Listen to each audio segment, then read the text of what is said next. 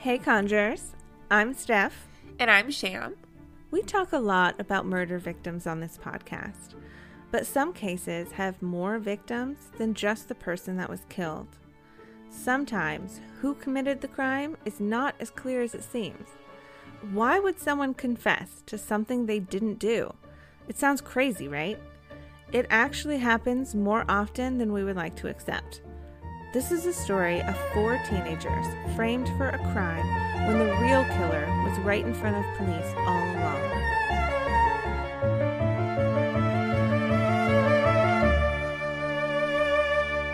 On the morning of November 7th, 1994, the naked body of a local woman named Nina Glover was found in a dumpster in the Inglewood neighborhood of Chicago's South Side.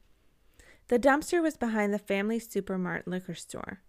Nina had been brutally raped, murdered, and wrapped in a bedsheet before her body, along with her clothes and shoes, were tossed into the dumpster. She had lacerations and bruises on her face, suggesting that she had been beaten with a sharp object. Nina was 30 years old and well known in that neighborhood for prostitution and drug use, and her high-risk lifestyle colored the perception of her case for the community. An autopsy concluded that sometime between 11:30 p.m. on November 6th and the early morning of November 7th, she had been raped and then strangled. Unfortunately, this kind of case wasn't that uncommon for that area. Nina was one of at least 36 women to be sexually assaulted and murdered in a similar way in the 90s in the south side of Chicago.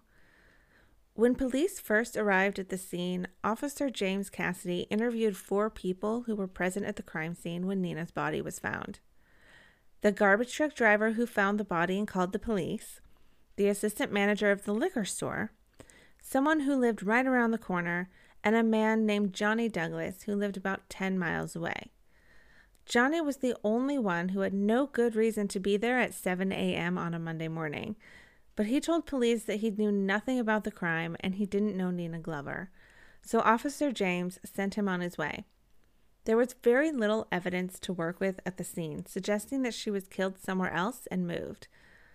Police did find semen in and on Nina, but they didn't think much about it because as a prostitute, it could just have been from consensual sex. The case went cold and sat with no progress for months.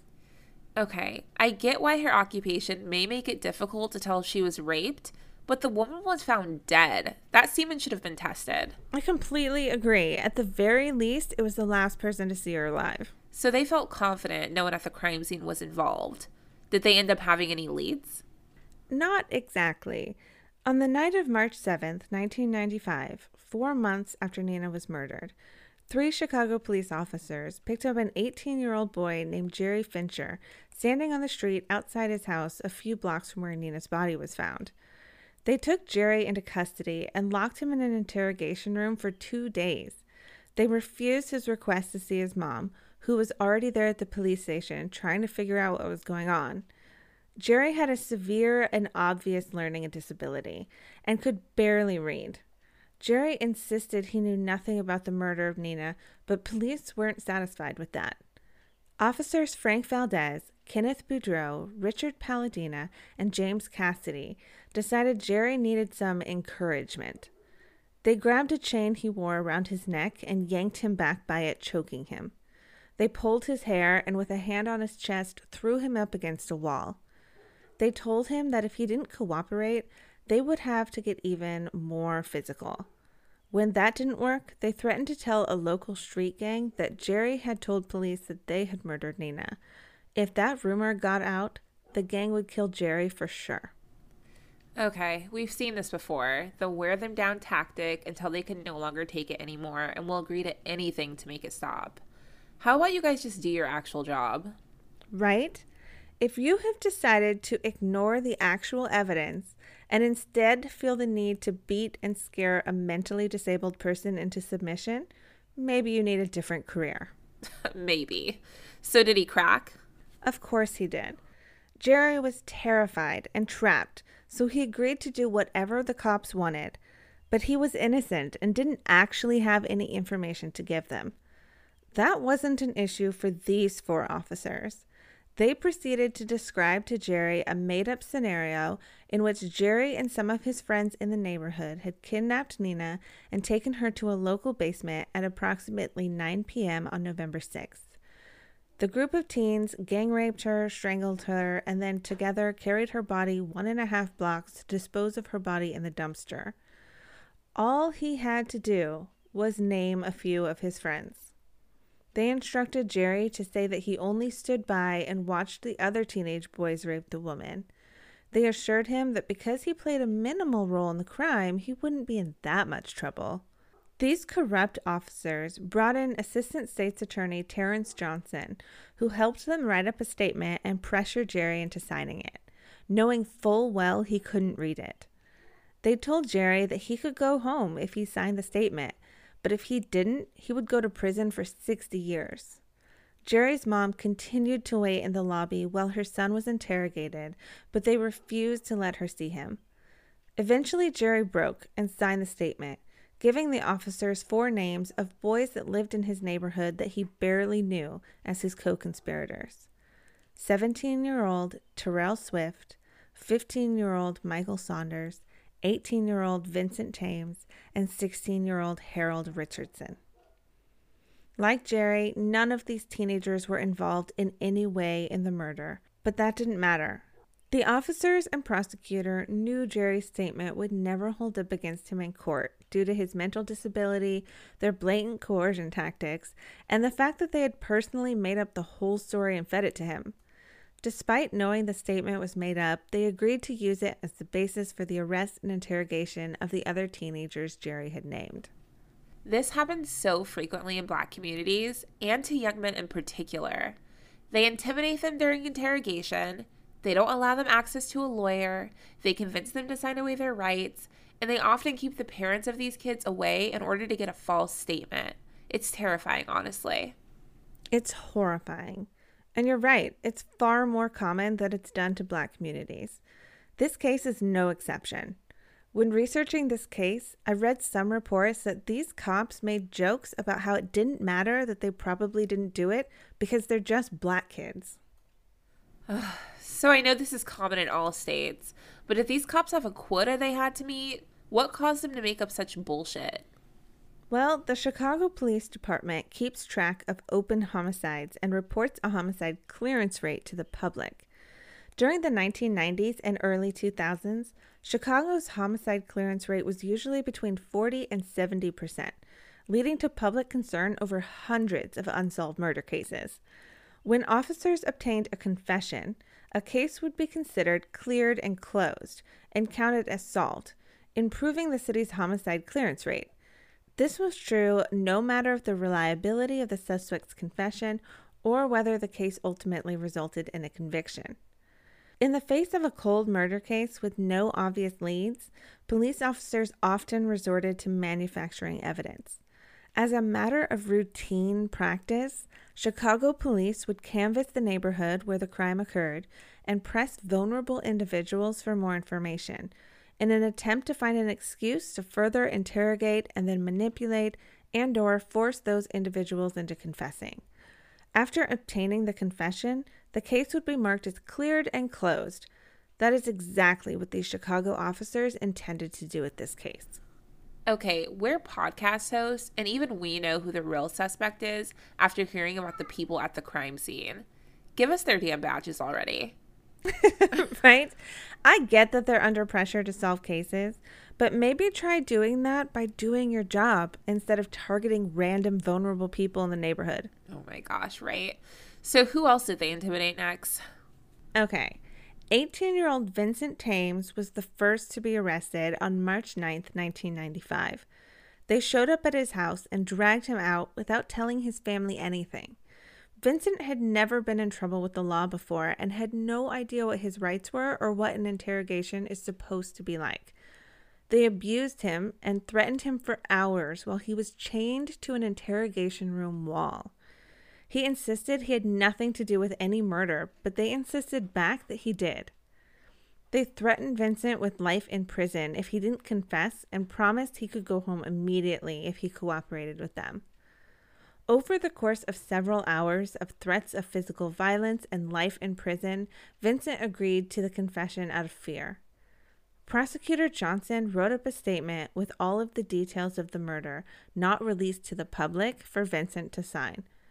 The false confession he signed implicated himself as well as each of the other teenage boys Jerry had named. So they threaten him with physical violence as if they're not already performing that, and life in prison as if they don't already plan on giving him that all along. Right? Never believe anything the cops promise you. They are not going to let you go home if you confess to what they think you did. So they went on to the next boy. When these police officers showed up at Terrell Swift's house shortly after arresting Vincent, they decided not to mention Nina's murder case at all. Instead, they told him that he was being arrested because they suspected him of hiding someone of interest to the police and needed him to look at some pictures. They intentionally lied to Terrell's parents about which police station they were taking him to in order to isolate the 17-year-old boy from his family. At this point, even more of Chicago's finest got involved in the action. Officers Frank Valdez, Kenneth Boudreau, Richard Palladina, William Foley, Thomas Coughlin, James Cassidy, Pat McCafferty, and Assistant State's Attorney Terrence Johnson all interrogated Terrell for hours. He repeatedly asked for his parents or a lawyer, but all of his requests were refused. Just like they had done to Jerry, they fed Terrell details of the murder and repeatedly instructed him to confess to the story they laid out. They told him over and over that if he signed the confession, he was free to go home. But if he didn't, they would put him in jail for the rest of his life. Despite their threats, he continued to insist he was innocent. They continued to work on him psychologically and threaten him physically, and eventually Terrell gave in and signed the fabricated confession. After he signed it, the officers took Terrell to Sherman Park near the crime scene, where they believed the murder actually took place. They instructed Terrell to point randomly towards the lagoon and they would take him home. Believing he had no choice, he did as they instructed, and later the officers produced a rusty shovel and a piece of wood from the direction where he had pointed. They entered these items as evidence in the murder of Nina Glover, even though they were just random pieces of trash from a trash-filled lagoon. He was being nothing but honest, and unfortunately these police knew that and still made him out to be a bad kid. It's really sad that children of color don't fit into the saying, kids just being kids. A non-child of color can steal a candy bar and the store calls their parents. Let it be another child and that may be the day their life ends by gun or by prison. This is even worse because he actually did nothing. They straight up framed this teenage boy for murder. Point to the lake, and suddenly they find trash there that they claim as evidence. Please, give me a break. Ugh, and I bet they just keep getting younger. You know it. On the night of March 9th, while Terrell was still being interrogated, police drove up on Harold Richardson while he was walking home from a friend's house. They took this 16-year-old boy off the street, telling him they caught him in front of the crime scene and threatened to take him to a nearby viaduct and kill him then and there. Once at the station, they chained him to the wall of the interrogation room like they had Vincent and fed him details of Nina's murder. They told him the other teenagers had already implicated him, but he denied any part in the crime. The officers continued to pressure him, making all the same promises they had the other boys if he signed the statement. After hours of coercion, Harold eventually agreed to confess, but refused to sign the written statement. The officers then forced Harold to verbally confess in front of Prosecutor Johnson and another officer that wasn't involved in the interrogation as witnesses. Even though the confession was clearly forced, these officers knew their fellow cops would back them up in court. Ugh, an entire gang of adults and no one had their back, knowing everything coming out of their mouth was a lie.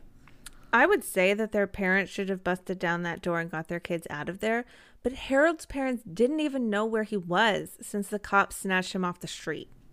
Yeah, that probably wouldn't go well for Harold's parents either. What about Michael? Lastly, they arrested 15-year-old Michael Saunders on March 10th when he was walking down the street. Once he was at the police station, they interrogated him for hours, refusing to let him see his mom or a lawyer when he repeatedly begged for them. They never read him his rights and made terrifying threats that he had no way of knowing were illegal. Like the others, they threatened Michael with life in prison if he didn't cooperate and told him he could go home immediately if he agreed to confess. After hours of brutal interrogation, Michael still refused to confess to something he didn't do. Michael was proving to be tougher to crack, so they ramped up their tactics. They ripped out Michael's earrings, slapped him across the face repeatedly, and told him that if he didn't confess, they would take him down to the railroad tracks and shoot him. They taunted him that because they had arrested him off the street, his parents would never know what happened to him if they killed him. They showed him photos of the victim's body, including close-ups of her injuries.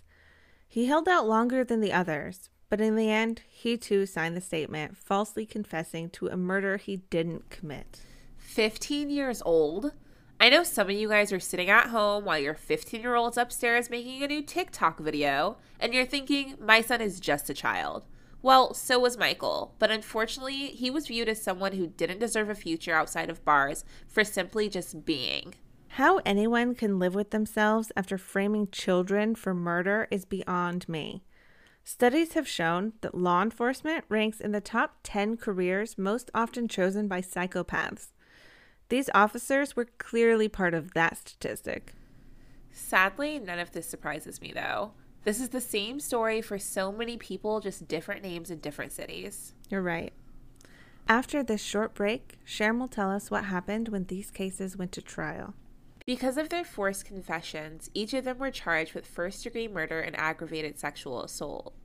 No physical or forensic evidence ever linked the teenage boys to the crime. In fact, the physical evidence excluded the teenagers if the police had bothered to look. Despite the confessions claiming that each of the teenagers raped Nina, the forensic evidence revealed that the semen found on Nina's body came from a single source, and the DNA didn't match any of the boys.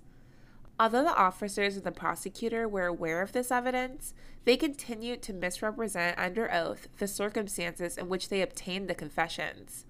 They concealed the coercion and the threats of violence they had used, and the fact that the information in the confessions had been fed to the teenagers.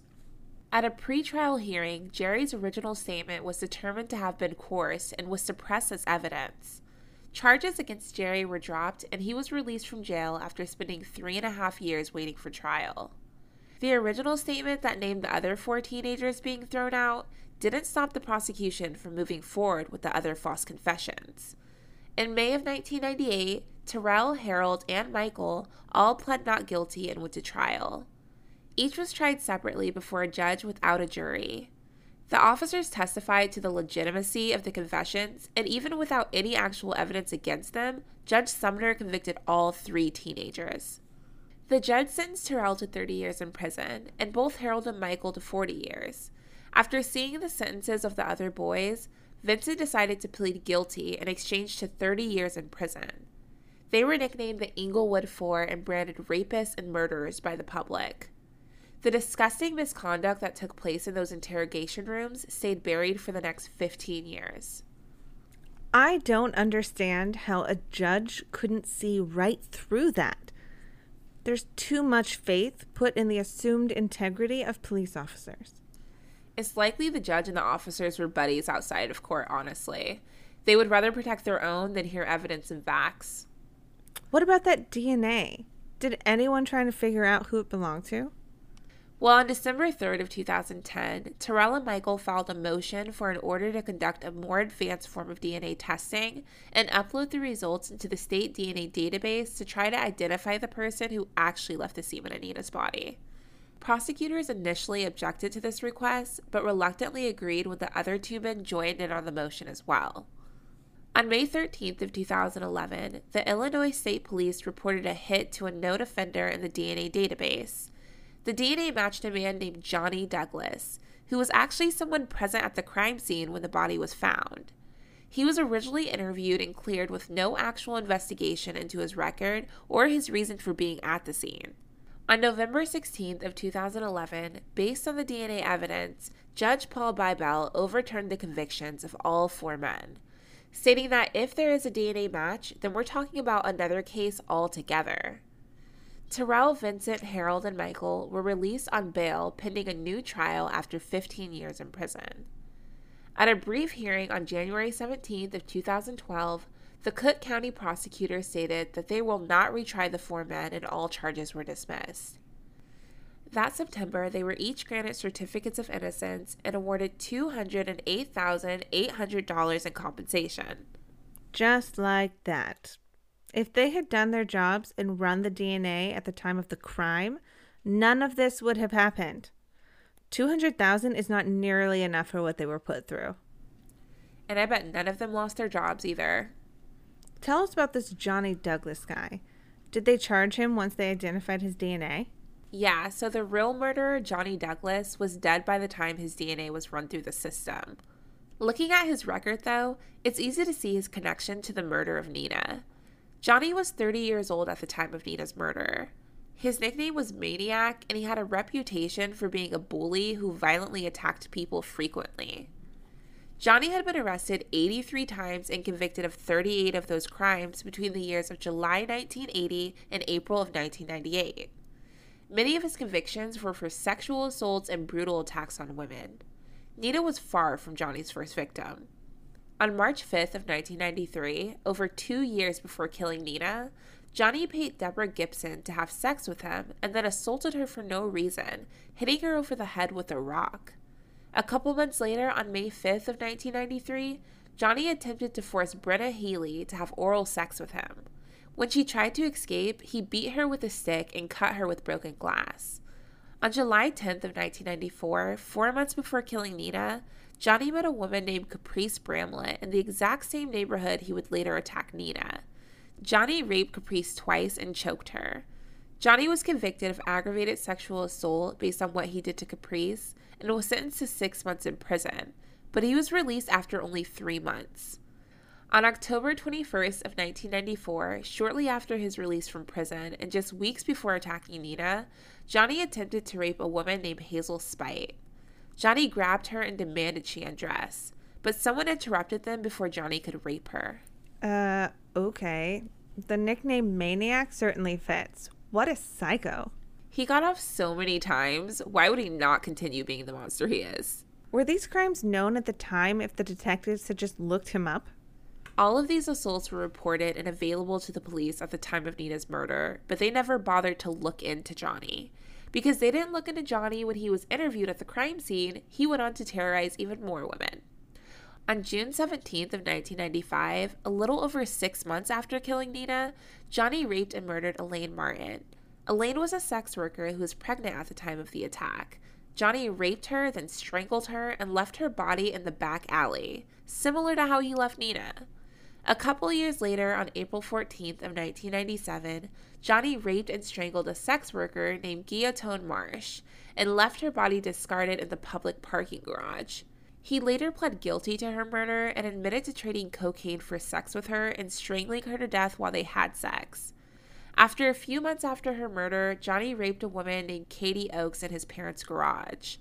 He was later linked to that crime through DNA he left on her clothes. 5 other women spoke up against him for beating and sexually assaulting them, but nothing came of it. During one of his trials for murder, he was asked about these allegations and he admitted to doing it, but laughed that no one had believed them because they were just prostitutes. Johnny's violence against women finally came to an end in 2008 when he was shot to death by Minosa Winters. Johnny was in the process of attacking Minosa when she grabbed a gun and shot Johnny in self-defense. The lives of Elaine and Guillotine could have been saved if Officer James Cassidy had done his job and looked into Johnny at the time of the murder instead of framing 4 innocent children. All the evidence pointed to Johnny, who should have been on their radar as someone at the crime scene with no good reason to be in the area. He felt emboldened to kill those other women because he so easily got away with Nina's murder. Their blood is on the hands of these cops. I mean, I'm sorry to say it, and some of our listeners may be offended by this factual statement, but this entire case is on the cops. All of this could have been avoided by someone wearing a badge and doing the right thing. Absolutely. They cared more about marking the case closed than they did about justice or the lives of innocent children. They are despicable people who never should have been given any power over the fate of anyone's life. Anyone who was aware of something off with this case, evidence not being tested, or even chose not to look too hard at the facts of this case, like the judge, should all be ashamed and held accountable. These men were children when they were ripped away from their loving families and stripped of the basic pleasures of the human experience. They sat helpless and afraid in prison, convicted of a crime they did not commit. They missed out on the opportunity to graduate from high school, share holidays, birthdays, funerals, and other life events with their loved ones. They were robbed of the opportunity to have girlfriends, to fall in love, to get married, and to pursue a career. Throughout their years in prison, these men were branded rapists and murderers, the lowest of criminals. Teenagers when they were locked away and not released until they were in their 30s. They missed out on all the fundamental experiences of their 20s. Not surprisingly, they still suffer from physical and psychological pain as a result of what they went through. Pain and emotional distress, including humiliation, constant fear of law enforcement, anxiety, depression, insomnia, despair, rage, and other physical and psychological effects from their years behind bars. The men sued the city of Chicago for $30 million divided among the four of them.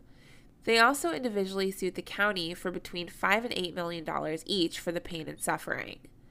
Vincent's attorney reminded the public that, and I quote, "No one should ever think that this money is a field day for these victims. They got the rawest of the raw deals." Nothing can make up for what was done to them. Their youth was stolen from them and it can never be made right. Money is the least the city can do.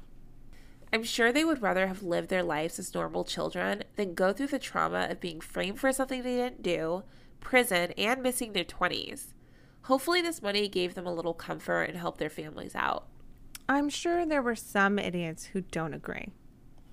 What makes you think that? The settlements drew criticism from the Fraternal Order of Police Vice President Martin Priebe, who frequently alleges media bias against officers and criticizes civil rights attorneys who focus on wrongful conviction cases. He is quoted as saying, "What is happening in this city is that the civil rights lawyers have carved out a cottage industry in the name of wrongful convictions." He continued with, "They look to this chamber as their blank check. Their playbook is simple. They claim police misconduct, get the prosecutors to exonerate, draft a willing media, and then manipulate the citizens of Chicago out of their tax money." In response, one of the attorneys representing these men responded that, and I quote, "The citizens of Chicago are still paying for the police misconduct and will continue to do so until people rise up and say they're not going to stand up for misconduct any longer."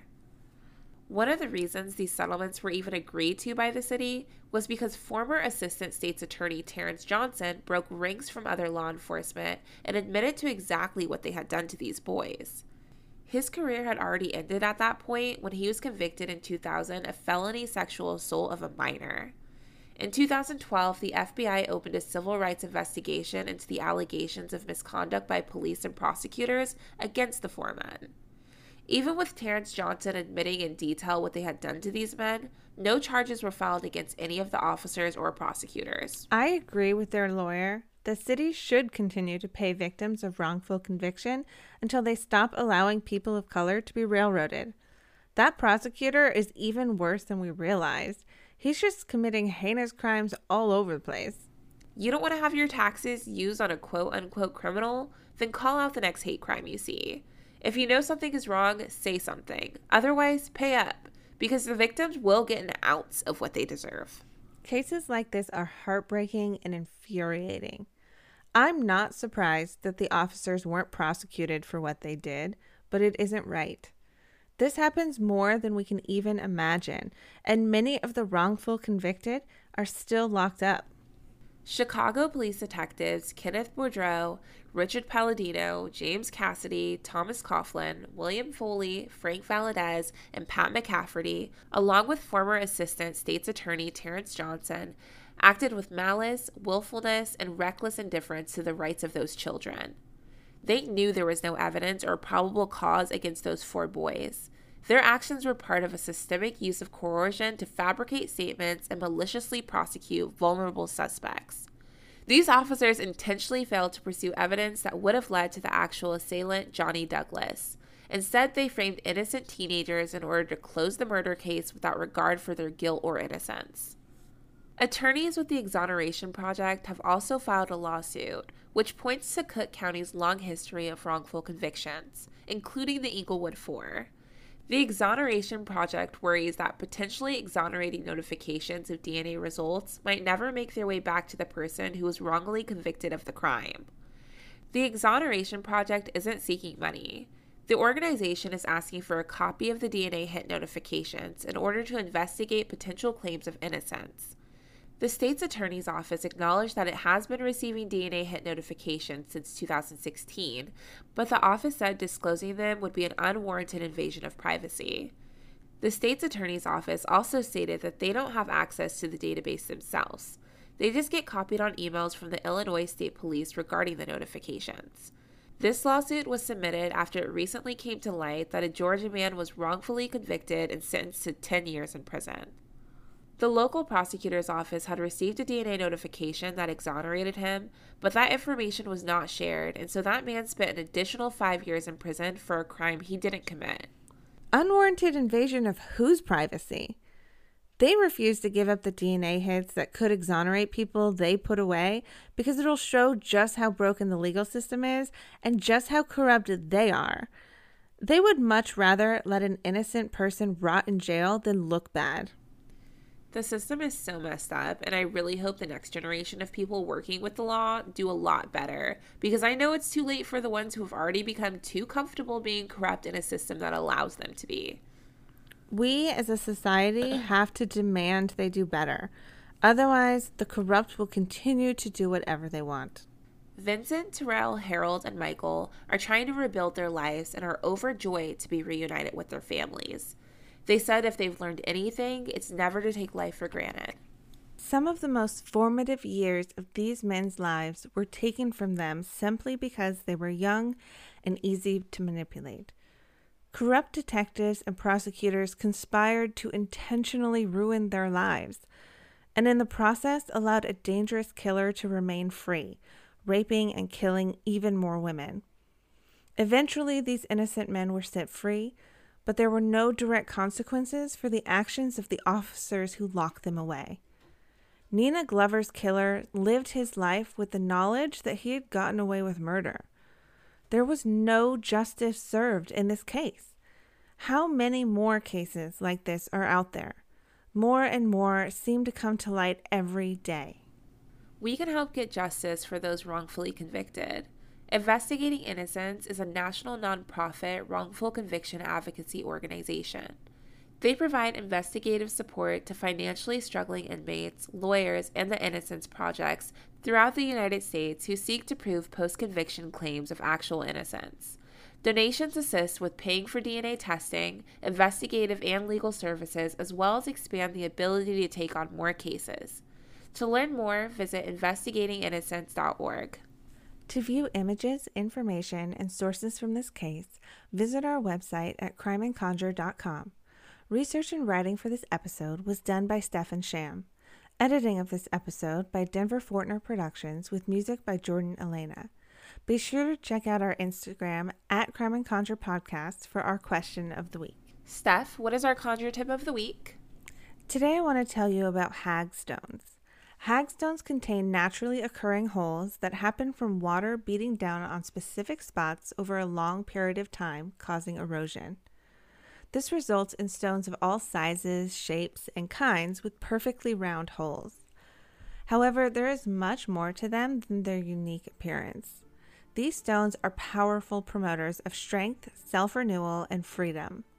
They also can protect you from anyone who wishes to cause you harm.